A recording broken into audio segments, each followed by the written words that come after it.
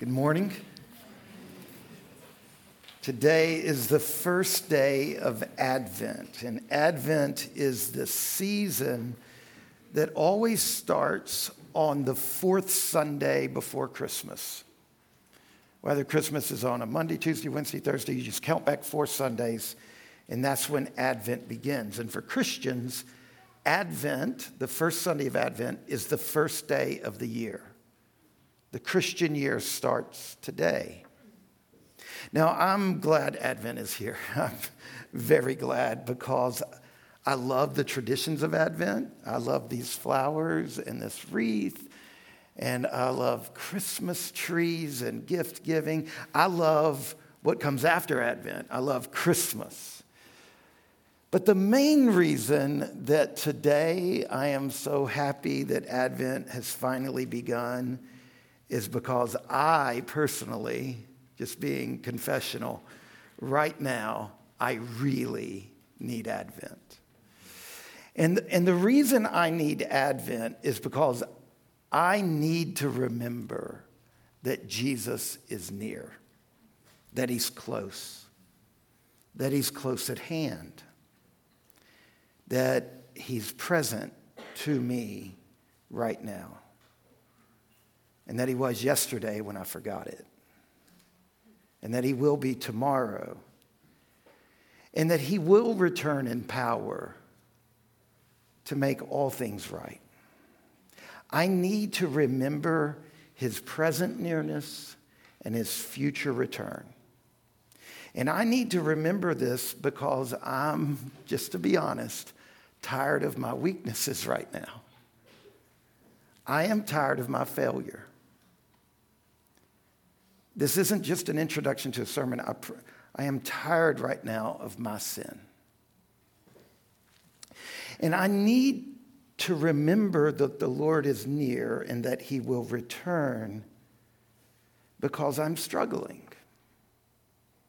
I am worn out with the war in Ukraine and Gaza and Sudan. I'm tired of the sufferings. I'm struggling with anxiety about conflict in my own family and conflict between Republicans and Democrats. I'm anxious about the upcoming presidential election and if it's going to tear our church apart. If some of you are going to leave. We had a whole group of people leave in the last election. I'm anxious about this. But thankfully, Advent is here. And Advent is the season in the Christian year where we focus as a group on a set of disciplines and rituals and prayers and scripture readings to remind us the Lord is near. That he is close at hand, and that the story doesn't end in a tragedy. It ends in victory and joy. It's closer to a rom-com in its ending, not in its ethics. This is precisely what I need to remember, and I need your help to remember it, and I need a season to remember it. And this is something that our passage that we get to this morning in Philippians, exactly where it lands. If you have a Bible with you, please turn to our New Testament reading, Philippians chapter 4, and we're only going to cover 3 verses, verses 4 through 7. And notice what it says right in the middle of these 3 verses. Right in the middle, at the end of verse 4, it says, "The Lord is at hand." Now, Spencer, my daughter, when she was little, when these kind of coincidences occur, that this is the passage we've gotten to for this Sunday. It wasn't planned. We were supposed to be done with Philippians several weeks ago. But isn't it kind of Jesus that the passage we landed on, the heart of the passage, is that the Lord is at hand? He's talking about Jesus here, the Messiah of Israel, who is God himself, the King of the world, when it says The Lord is at hand. King Jesus is at hand. He's near. And that phrase, Paul is using it as a double entendre. It means two things at the same time. First of all, it means spatial nearness. And secondly, temporal, chronological nearness. Let me explain. When it says the Lord is at hand, this is about physical proximity, spatial distance. Jesus is physically close. He's not far off. We may feel like he's a million miles away. Some of us hardly ever feel Jesus. Some of us don't go through 2 days without feeling Jesus. There is a lot of difference in this room when it comes to feeling Jesus. Me, from the time I was young, I sense the nearness of Jesus. When I open the Bible, I feel like he's speaking to me. My wife, rarely does she feel Jesus. It's just, God made us different. We're different kinds of people who have different kinds of journey. But this isn't about feeling. This is about the facts. And sometimes our feelings help us see and know the facts. And you know this. You know that sometimes your feelings actually distort the facts, right? Can kind of cut both ways. The Lord is at hand. Some of us need to memorize 6 words. Philippians 4:4. The Lord is at hand. Because some of us don't ever feel it. And sometimes we don't feel it because of our sin. Your sin can blunt you to a feeling of the nearness of Jesus. Some of us don't feel it, like my wife. God just hasn't chosen that for the way he made her to live and be. It has nothing to do with sin for her. It has nothing to do with intelligence. It has nothing to do with get your thinking right. It's just the way he wired together her feelings, just exactly like you're related to people who feel different than you, right? And sometimes we don't feel Jesus because God has us at a place in our journey where it's important for us not to feel him so that we can learn to love him and be loyal to him apart from his gifts. Because at the end of the day, if you only love and are loyal to me because of my gifts and my strengths, our relationship can't go very deep. Remembering and knowing and trusting that God is near, this is something that Advent is designed to help us to do.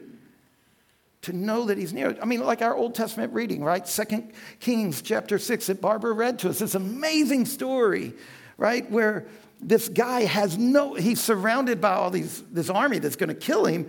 He has no idea that right out surrounding them is the army of the Lord. He can't see it. Well, not seeing it doesn't change the fact that it is. He didn't feel it. He was overwhelmed with anxiety, but it was still there. And that story is about, look, there is more than meets the eye to reality. When we pray, our Father who is in heaven, we are not praying, Father who is a long ways away. We're praying the opposite. My Father who is in heaven. Heaven and earth in the Bible are an overlapping, interlocking reality. They are not two different locations. They're two different dimensions of the same location. My Father who's in heaven, when I pray this every morning in the shower, it is the reminder to me that he is right here. I cannot see him. Maybe I feel him, maybe I don't feel him. But the fact is, he's in the dimension of heaven, and heaven and earth overlap and interlock. I love the stanza in Elizabeth Barrett Browning's poem, Aurora Leigh, where she writes, earth's crammed with heaven, and every common bush of fire with God, but only he who sees takes off his shoes. The rest sit round and pluck blackberries and daub their natural faces unaware. I need Advent right now because I need to remember God's nearness, and I need him to help me. Like my wife helps me. Janelle, when I can just be with her, she rests me. She puts me at rest, but I can't be with Janelle all the time. There are so many parts of my day where I couldn't get near to her when I need to. But I need someone more than Janelle, right? Because Janelle's not perfect. I mean, she's so much closer than you people. Some of you especially. And a reason that God gave me Janelle was so that Janelle's love for me and comfort of me points me to a greater love and a deeper comfort and one who can go all the way into my heart. I need Advent because I need him to help me with my stress and my anxiety and my sin and my outlook and my behavior, and I need him to come to me and help me with this. Second, when it says the Lord is near in Philippians 4:4, it's not only talking about spatial nearness, that he's actually near physically. It's also talking about temporal nearness. When God tells us in Philippians 4:4, the Lord is at hand, he's not only trying to teach us that our instincts and our feelings that God either doesn't exist or he's far away, that those instincts and those feelings are wrong, that he's physically near. He's also teaching us that he is coming back. Some of us should memorize Job chapter 19, verses 25 to 27, where Job, in the midst of a catastrophic season of life, where his own body is turned against him. He's got this gross bodily affliction going on. His friends have turned against him. His wife has turned against him. His children have been killed. His business has been bankrupted. And in the midst of all this suffering, when his supposed friends come to him to try to help him get his act together, because clearly if your life falls apart, then you must not be doing right. In the midst of all of this physical, emotional hurricane of suffering he's going on, and the betrayal of his friends and his own wife, the way, when you read through the book of Job, reading the book of Job is like experiencing Job. It just goes on and on. It doesn't stop. That's the point of the book. The point of the book is keep reading, because this is how suffering is sometimes. It's endless. It's one of the longest books in the Bible. God gives the most real estate, one of the most sets of real estate in the whole Bible to a book that the very act of reading it is like a lot of our lives, endless suffering, right? And in the midst of all of this, wave after wave after wave, there are these moments where Job finds his sanity. He doesn't live in it, but he finds it periodically.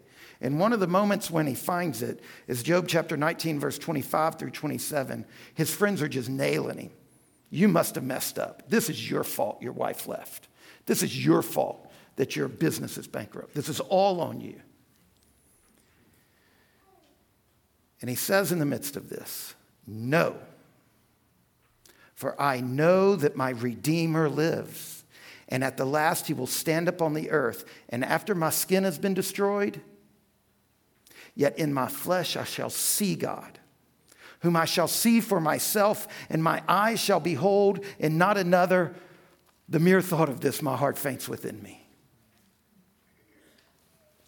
For Job, in this moment of suffering, the key for his sanity was the return of Jesus.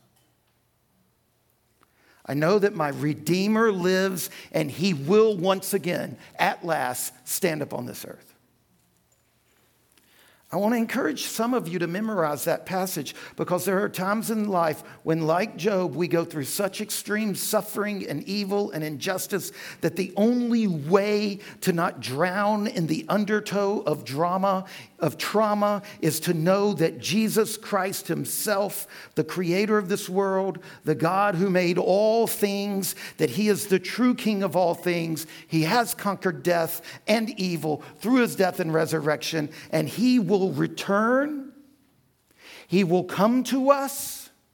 He will rescue us from our sin, from the sins of others, from the sins done to us. He will raise his family from the dead, and we shall see him with our eyes, physically on this earth, in a renewed creation, with our tears wiped away and all things made new.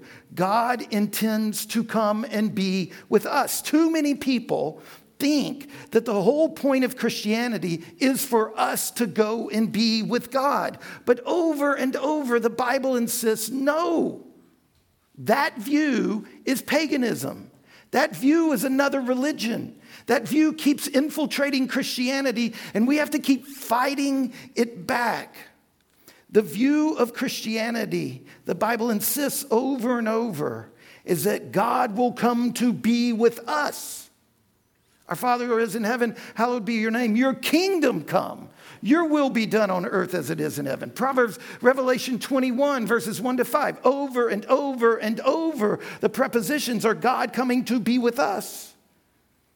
So yes, God is near now, physically, but there is a veil between heaven and earth. And one day, that veil will be totally removed. When Jesus returns, heaven will be fully, visibly, materially flooding the earth. That's the whole plot line of the Bible. The only moment in the creation account in Genesis 1 where God refuses to pronounce it as good is when he separates heaven and earth. And that becomes, on day 2, the engine room that drives the plot of the entire scriptures. And so the end of the Bible ends in a moment when heaven and earth are no longer separated, but heaven has come to earth.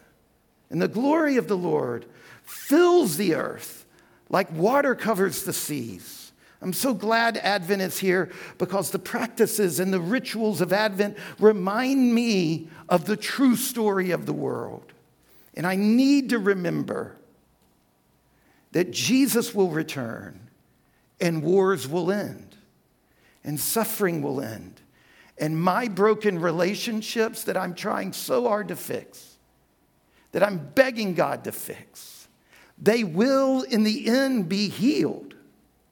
My sin will not have the last word about me. This earth will not be destroyed naturally by our foolishness. Though suffering, injustice will be vindicated. The poor will be economically secure. Human violence will stop. Natural violence will stop. The wolf will dwell with the Lamb, and the nations will stream to Jesus, and in his resting place, they will find his glorious grace. When Paul says in Philippians, the Lord is at hand, he means both of these things. And then in verses 4 to 7, wrapped around it, he gives us 3 ways that if we live into this and we practice this and we think about this and we remember this, there are 3 particular ways he points out that it will shape our lives. First of all, notice the beginning of verse 4. Rejoice in the Lord always. Again, I will say rejoice. This is one of the ways it will shape us. Now, this sounds to our ears like God is telling us to have an internal sense, an emotion of joy and happiness. That's not what the phrase means. That's a fine thing. I want that. I want the emotion of joy and happiness sometimes. Other times, it's really immature.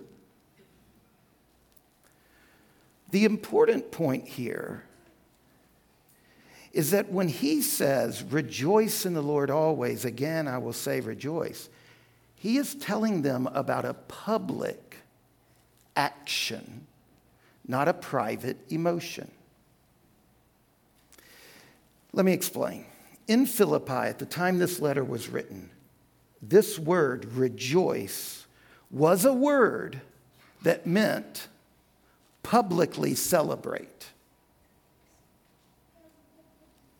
You see, places like Corinth and Ephesus and Philippi and lots of other cities, they used to organize, during this time, they organized these huge festivals and games and shows to celebrate their gods, their cities.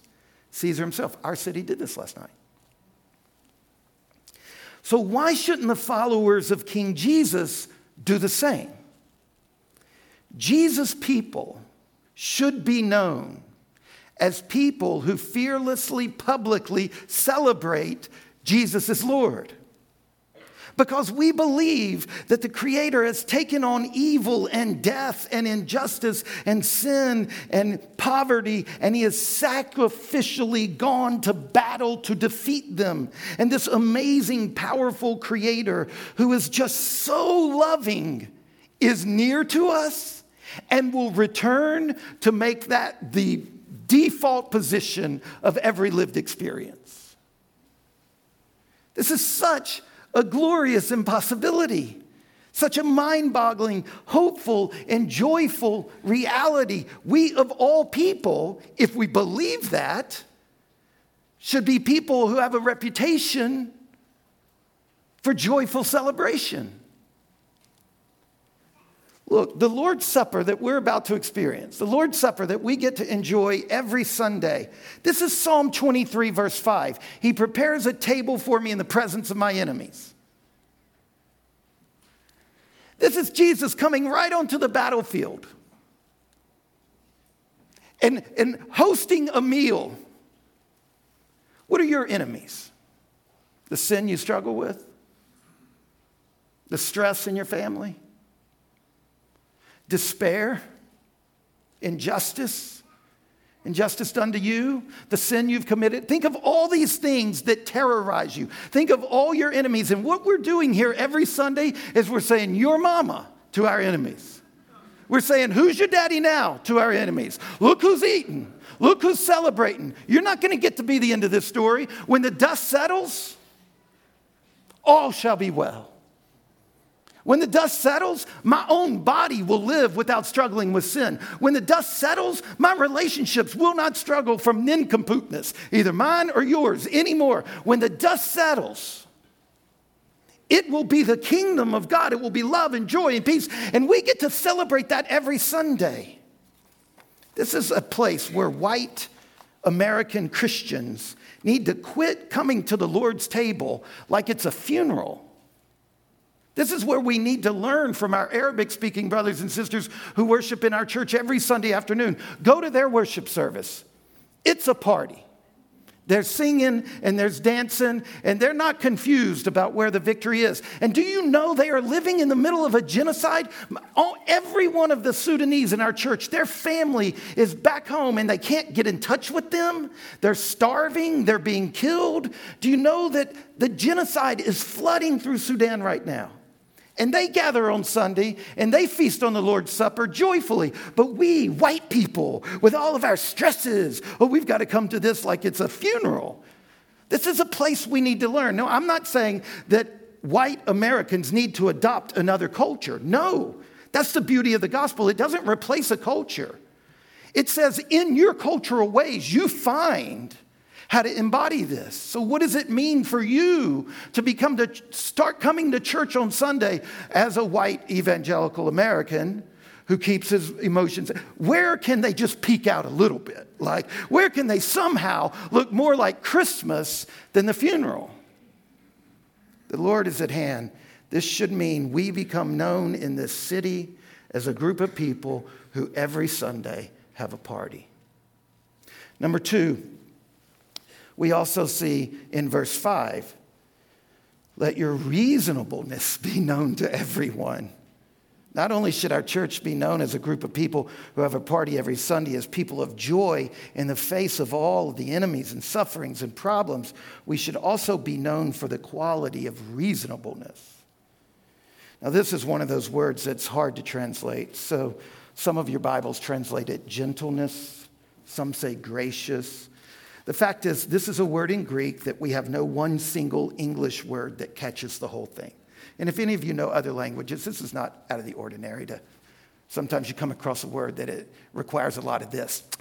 Well, sort of, It's a word, apiakos, that means compassion and the habit of giving others the benefit of the doubt.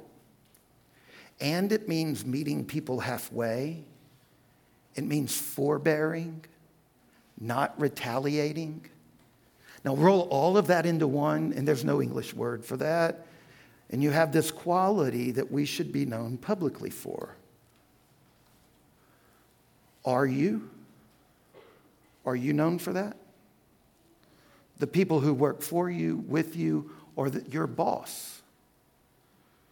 Your Democrat neighbor, your Republican neighbor, your political neighbor, your not political neighbor, your environmental neighbor, your Muslim neighbor. How about your family? Remember the theme verse of Philippians is chapter 1, verse 27, where Paul writes, the one thing I would stress to you is this: your public behavior must match up to the gospel of the kingdom.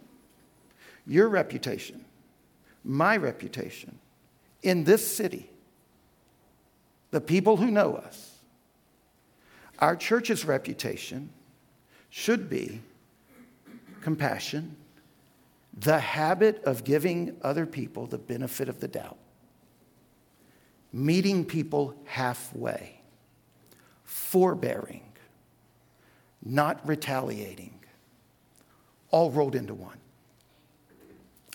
I need Advent because to some people I do have that reputation, and to some people I don't. And by focusing on and remembering and believing that Jesus is both physically near and will return to sort this all out, it helps me to let go of things and to let God do his work. So we're walking through these three verses to see how the season of Advent, with its focus on remembering the nearness and the return of Jesus, we're seeing how this can lead us into being a better missionary church. The way the focus on Jesus' nearness and return can shape our lives into joy and into gracious gentleness. And third, verses 6 and 7, do not be anxious about anything, but in everything by prayer and supplication with thanksgiving, let your requests be made known to God. And the peace of God, which surpasses all understanding, will set up a guard around your heart and your mind. Here we see that Advent can help us overcome the anxiety that leads us from joyful celebration and gentle, gracious, non-retaliating, non-anxious agitation. And it does this when we learn constant prayer instead of constant anxiety. Listen again to our psalm this morning, Psalm 145, verse 18. The Lord is near to all who call on him. Yesterday, I got agitated by something first thing in the morning. It has to do with a broken relationship in my life, and I was just hurting and suffering over it. And so I kicked the cat. I mean, not proverbially the cat, but literally the children, right? I worked out my anxiety on them by being irritable. And later that day, I was writing a letter to one of my children, and I just said, look, will you forgive me for this? If I had just done what Philippians teaches, if after I felt that wave of anger and agitation, I'd reflected for a moment, where's this coming from? And instead, I gave thanks to God, and I brought that to him, then I think God's peace would have guarded my heart and my mind more so that I was more gracious with you. C.S. Lewis wrote a series of books called the Space Trilogy, and in one of them, the second book, Paralandra, he's imagining this world before sin has occurred. It's called a prelapsarian world in theology, and it's this beautiful, it's beautiful. And kind of this woman who's like Eve, the mother of all living in this world. She's talking to this guy, Ransom, who's come from the earth, and he knows what sin is, and he knows what death is. And she's like, this world you live in, she has this beautiful phrase. She said that your world is favored beyond all the worlds. Your world was chosen for time's corner, which is her way of imagining the birth of Jesus Christ. And Ransom is like, you think we're favored? He replies to the contrary. He says, we have death, and death is horrible. It has a foul smell. Jesus himself wept when he saw it. And then when Ransom says this to Eve, who's never even heard of death in this other world, quote, he saw the shock, not the horror, but of utter bewilderment on her face for one instant. And then, without effort, the ocean of her peace swallowed it up as if it had never been. I want to become that kind of person. That when the stress and the anxiety comes at me, I have learned these disciplines of remembering the Lord is near and of moving out toward anxiety with supplication to God and thanksgiving, so that when it comes at me, I recognize it, and then the ocean of the peace of God that I have grown inside, the fruit of the Spirit, that it will swallow that up so that I'll stop hurting people. This is why I need Advent. I need Advent because I need to replace constant anxiety with constant prayer, because I need to become a person marked by joyful celebration. And because I need to become a kind of person whose gentle graciousness is known to all. Can you imagine if our church just grew a little bit better at this? How much more of an effective missionary church we would be in this city. I want to encourage you. Get an Advent guide. Let's make this our prayer. Let's pray these prayers. Let's read these scriptures. Let's lean into this. And let's use Advent to get ready for Christmas so that we can receive Jesus evermore in our hearts and our lives. Amen. Let's pray.